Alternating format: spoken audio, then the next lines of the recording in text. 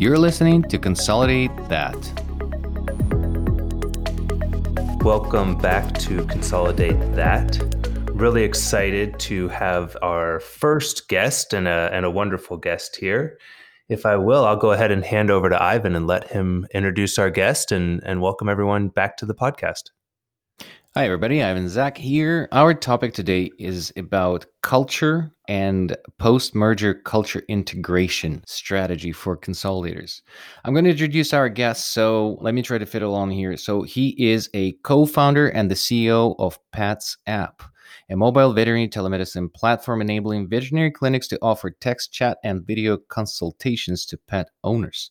He had served as a chief operating officer of a multi-site private equity-backed veterinary groups in both Europe and Asia, operating clinics in mainland China, Hong Kong, Singapore, and the UK.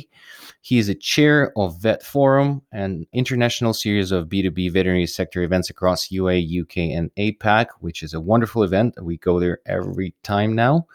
And he is a non-executive director at Recruit for Vets, a leading veterinary recruitment agency, and an advisor of YLD, one of the London's fastest growing software engineering and design consultancies, working with brands such as The Economist, British Gas, and Trainline. On the education side of things, he is a veterinarian with a degree from University of Cambridge, where he was the president of Christ's College Medical Society, treasurer of Cambridge University Veterinary Zoological Society.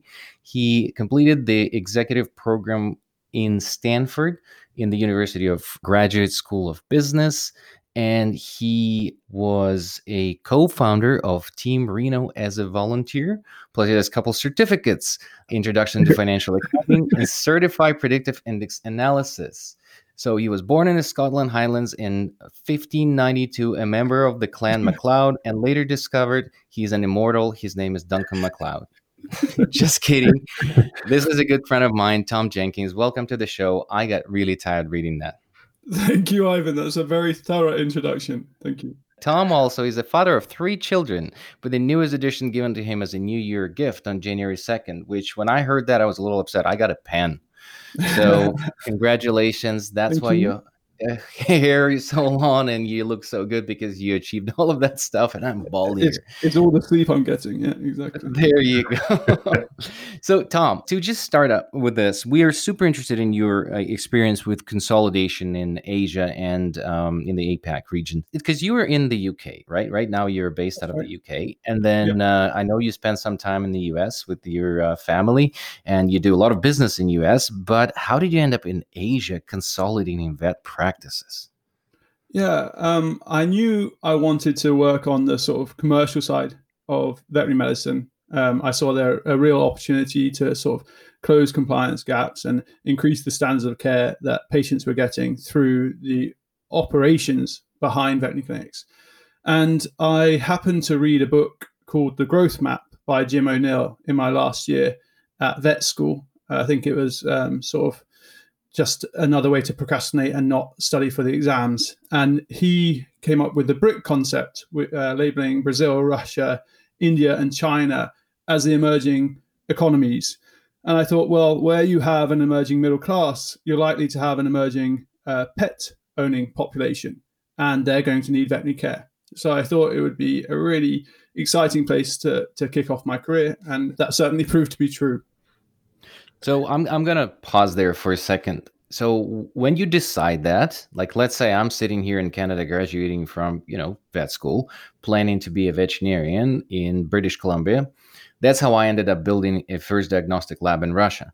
So what was your path of graduating as a veterinarian in the UK, thinking of being a veterinarian and finding a job in Asia? How one seeks for a job in Asia and finds one to do that? You did pretty executive level stuff. It's Googling. The art of Googling is my one and only true skill, I would say. So you forgot to mention that. Yeah, exactly. That was not listed. But I started out Googling vet clinics in Brazil. I didn't think that just turning up in one of these growth markets and trying to build something from scratch myself would be a terribly productive route. So I was looking for a small platform to join and help grow. I didn't find any platform like that in Brazil. So then the next search term was China. And I found this group of 4 clinics in Beijing. I said, look, I'm just about to qualify as a vet, hopefully, if I get around to that studying at some point. I'm happy to throw my hat in the ring in that regard. But my real passion is for the business side of things. So if you've got growth ambitions, I'd love to join you. And they did. And so, yeah, without having been to China before, without knowing anyone there, worries around, does this company actually really exist in the real world? Yeah, jumped on a plane and ended up in China. And it did exist. And it was a real fun sort of 4.5 years.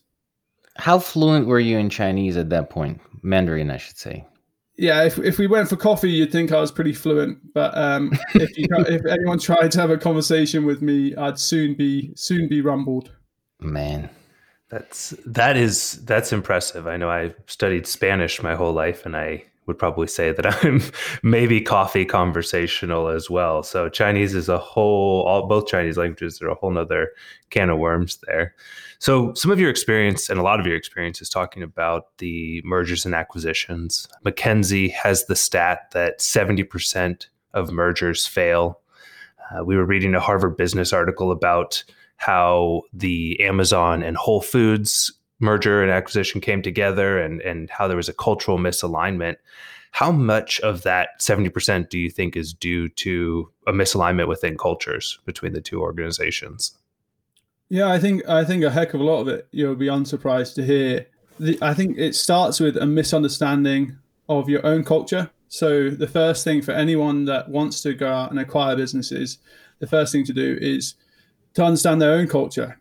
And also, I think another part of it is incentives. If you've got a whole load of capital to allocate and you've decided to acquire, that's a dangerous starting point. You want to be really careful with that. The best acquisitions happen sort of incidentally. And so if you're a roll-up vehicle and your stated ambition is to acquire veterinary clinics, you're kind of at a disadvantage because your distinct competence needs to become M&A, and M&A is really hard, especially if you just go out there and your job is to do M&A. So if you're going to start at a disadvantage, it's all the more important that you understand your culture so that you can then understand how that's going to play off against other potential cultures that you might merge with. So do you think your background of not only a veterinary degree, but a veterinary passion was important to bring to that culture? Obviously, there's the international cultures, right? Britt coming over to China and talking about those things, but perhaps some of your background and knowledge in veterinary medicine, do you think that was a key part to the success of some of those acquisitions? Yeah, so on the international cultures, I mean, we had a team composed of people from 20 plus different countries.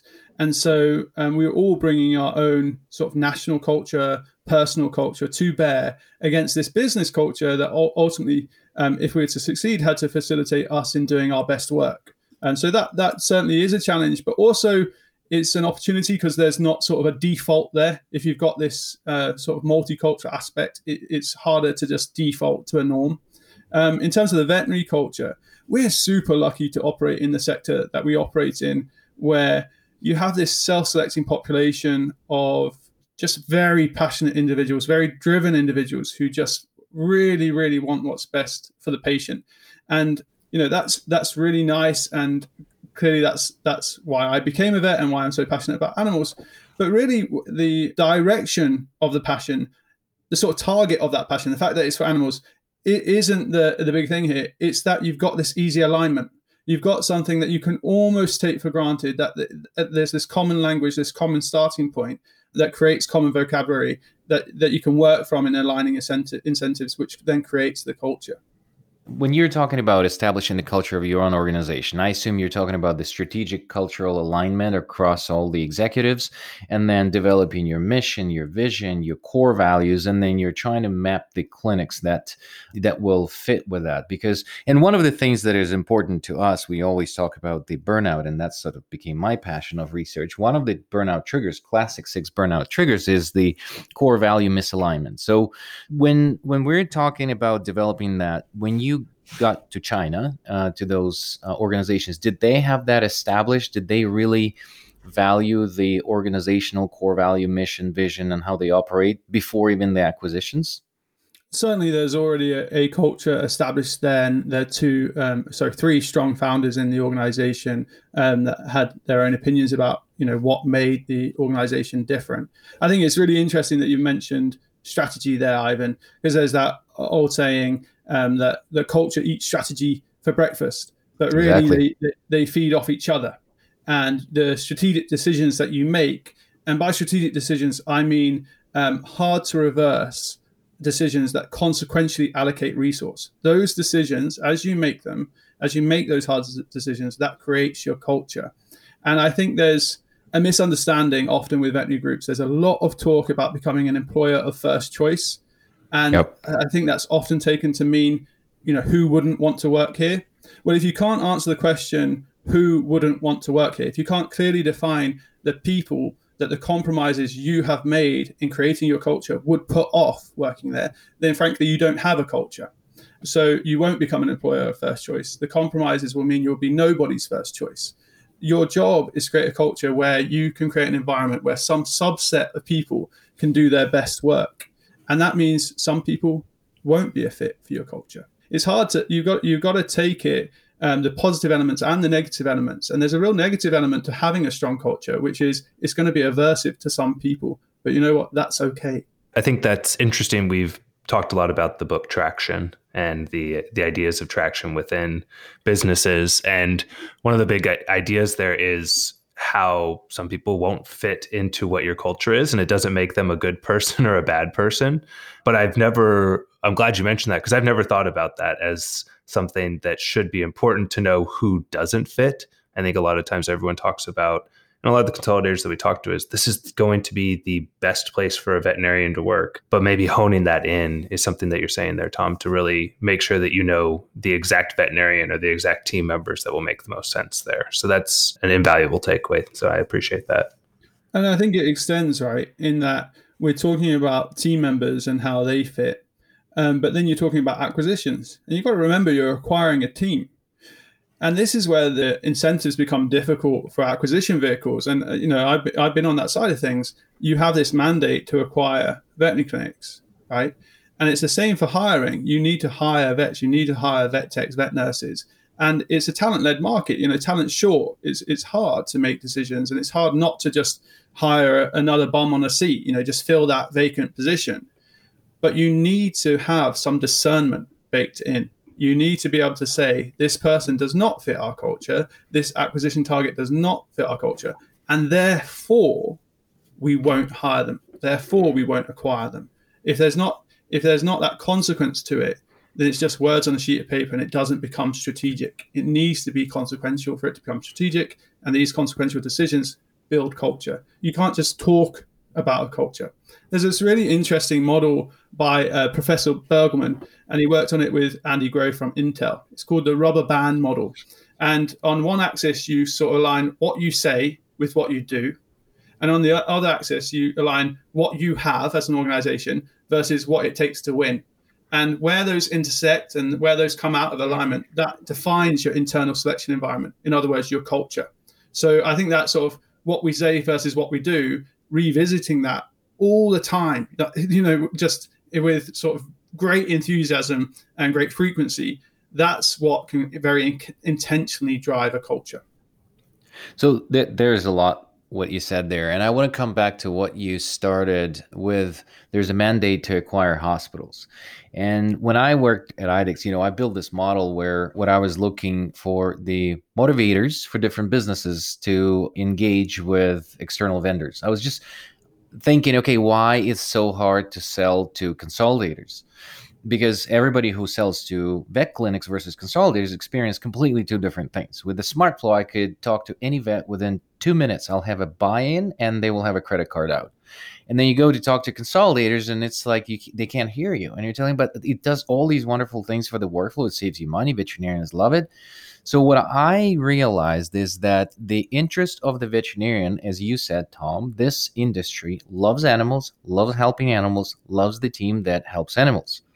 And when you lift it to the level of consolidators, they need to provide the return on investment or produce return on investment to their investors.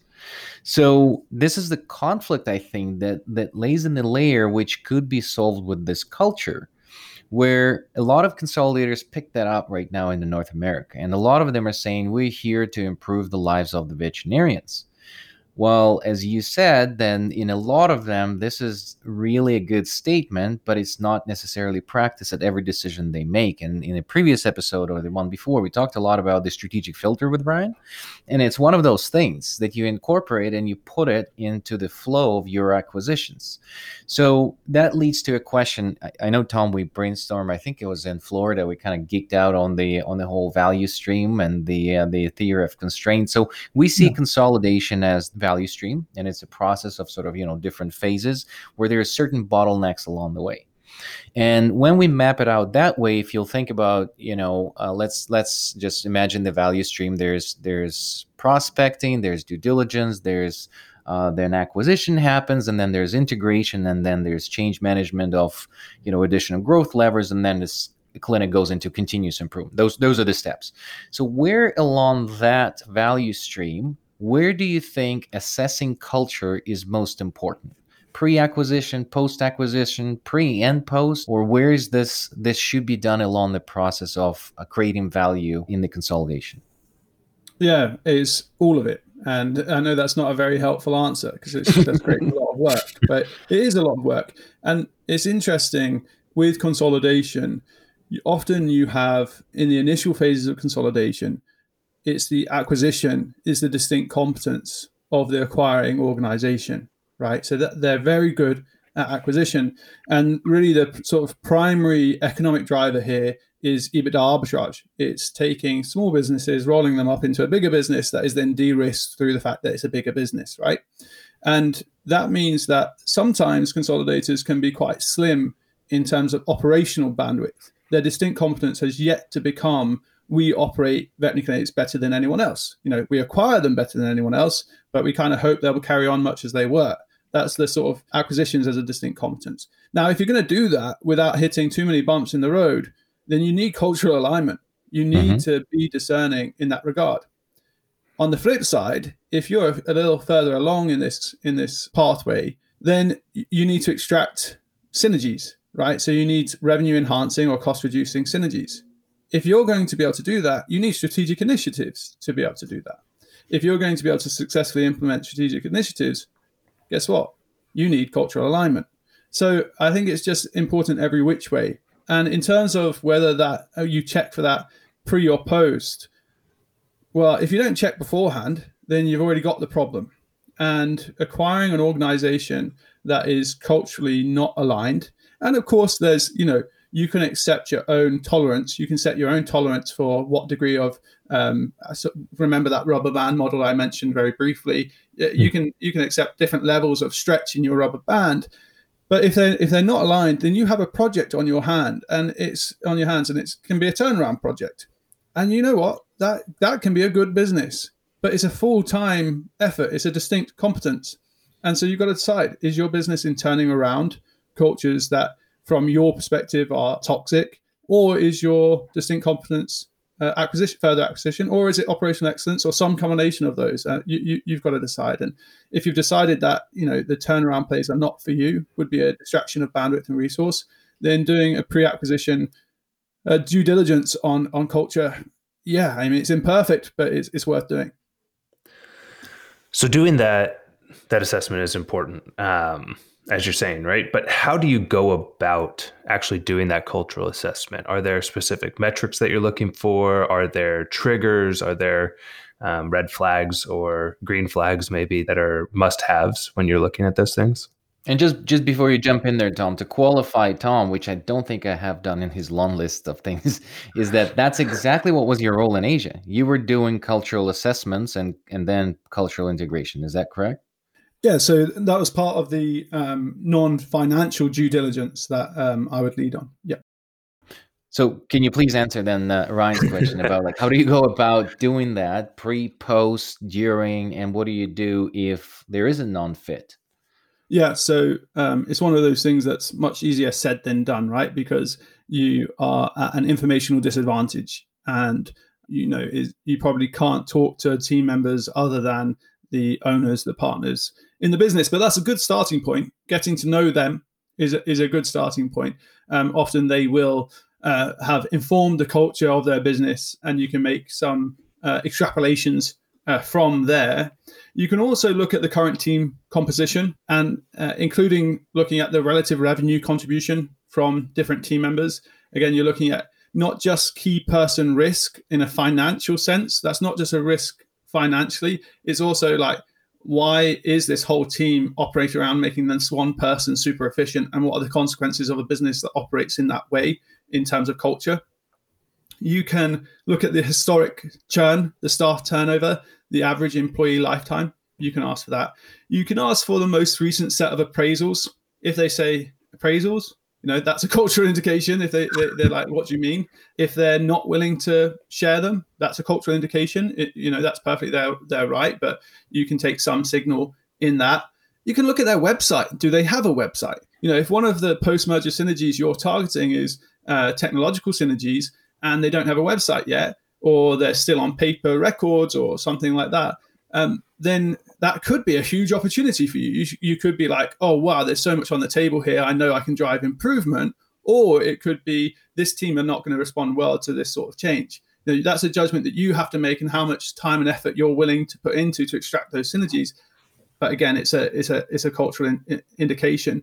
Once you're on the website, tone of voice, how do they present themselves, their branding, these feed into culture. And get the employment agreements. What are their HR policies? What do they look like? A lot of time can be spent in aligning HR policies.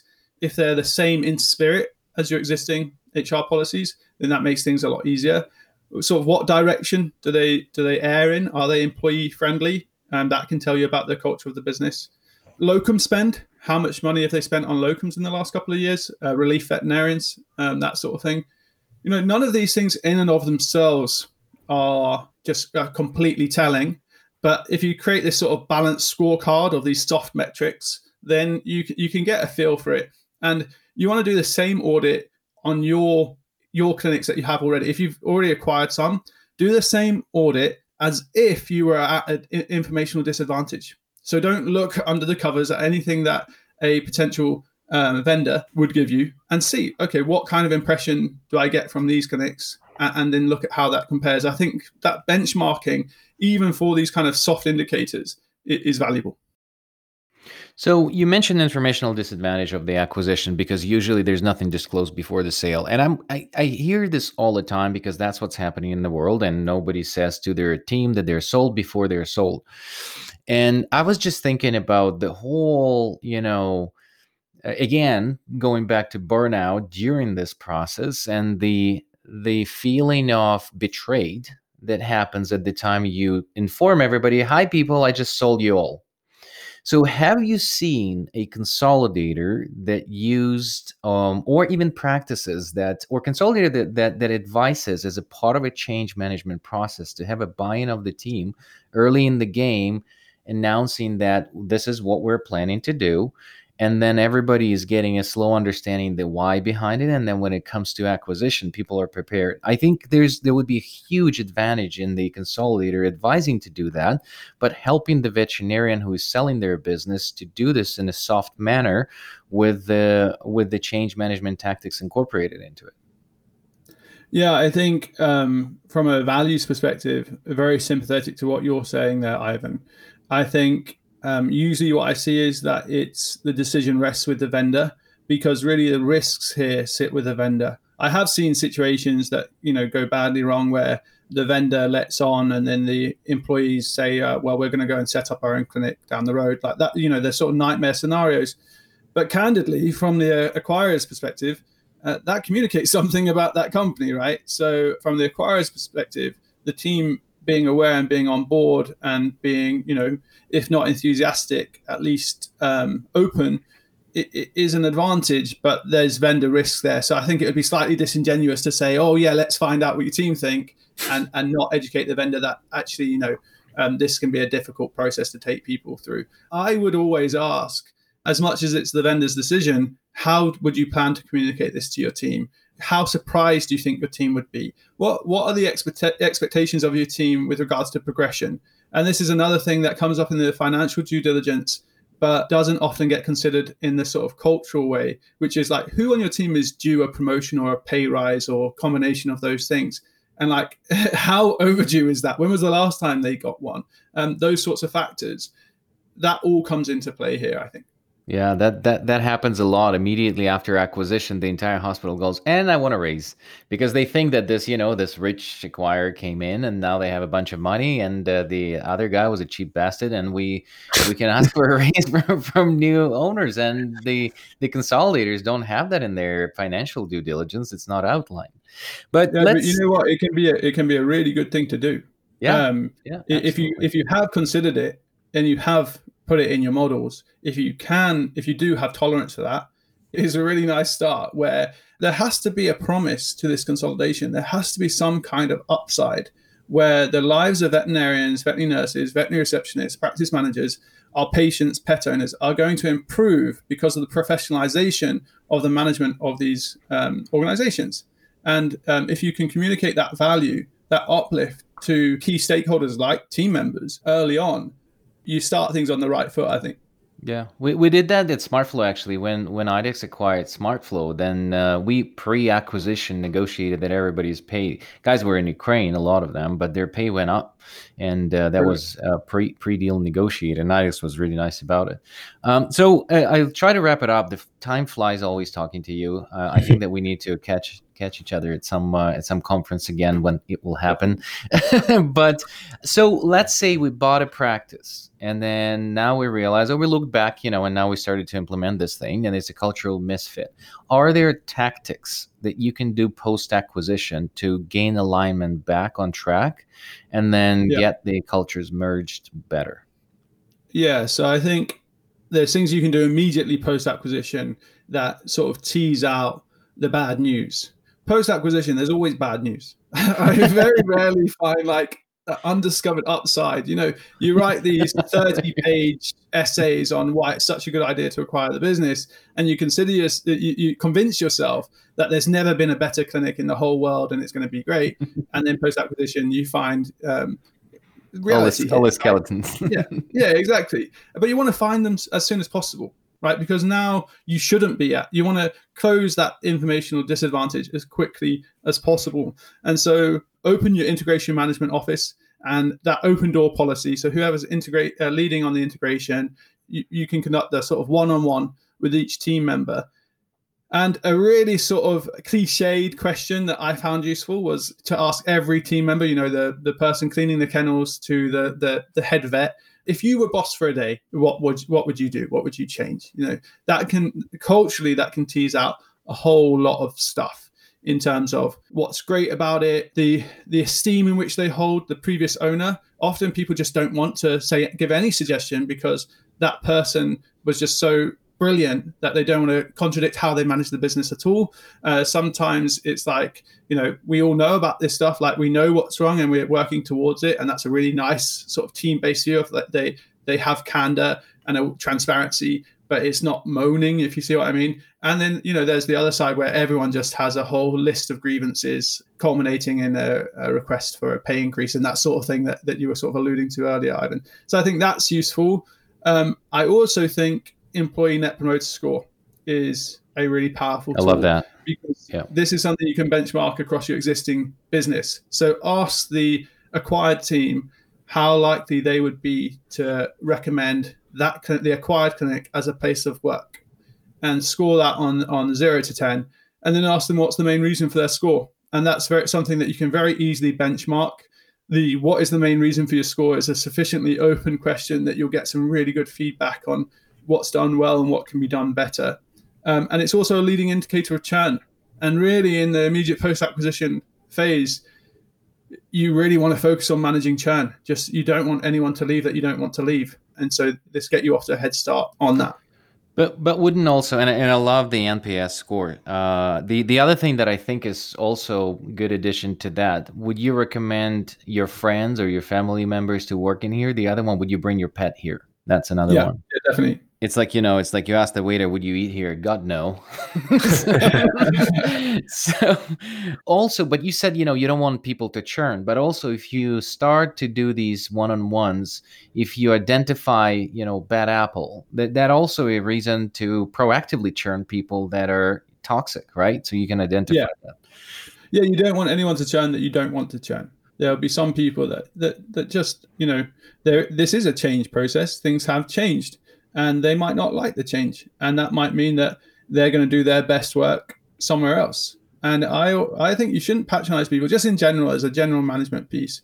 If you really value someone and you believe in someone, you know that they're going to do great work somewhere. Yeah. If it's not where you are, if it's not in your organization, like don't think you're doing anyone any favors by sort of keeping them somewhere where they can't do their best work. Yeah. Tom, time flies, and we will be asking the question here, and you already mentioned the book. I want you to repeat it, please, because I love the rubber band concept, and then also you mentioned growth maps. I don't know if that's something that you would recommend, but on the topic that we're talking, is there anything else that you would recommend to read?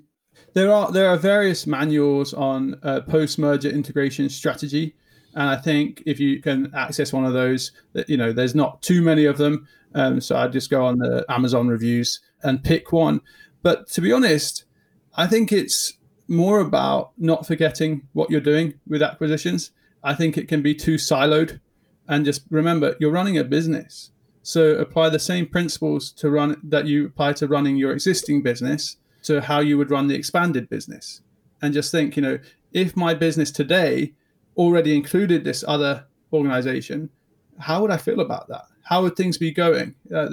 These things, I think it's more about heuristics and our own sort of internal decision-making models that we need to improve. And I think you can improve those just as well reading sort of Far from the Madding Crowd by Thomas Hardy, or as you can reading sort of post-merger integration strategy manuals. Right. Yeah. And the other question that I wanted to ask you, do you have anybody on your network that would be interesting to interview on the topic of acquisition and anything related to it in the veterinary or not veterinary domain? Yeah. So when I was running veterinary clinics, when I was on sort of that side of the creative problem solving set, I reported into two very strong CEOs, Nis Lawrenson out in Asia and Brendan Robinson here in the UK at Village Vet. And so both those guys had a heck of a lot to teach me, and I'm sure they'd have a lot to share with others. All right. Awesome. Well, Tom, I know we zoomed through 35 minutes like in a second. It's a pleasure to see you again. I hope that the Pets app is getting their recognition, and I see you creating a lot of webinars, and hopefully this pandemic benefited your current business as well as your family expansion. Yeah. Thanks, Ivan. Thanks, Ryan. Thanks, Tom. Thank you so much for listening to Consolidate That. If you want to hear our new episodes, please find us on any podcast platform. Also, you can learn more about us on our website at vetintegrations.com.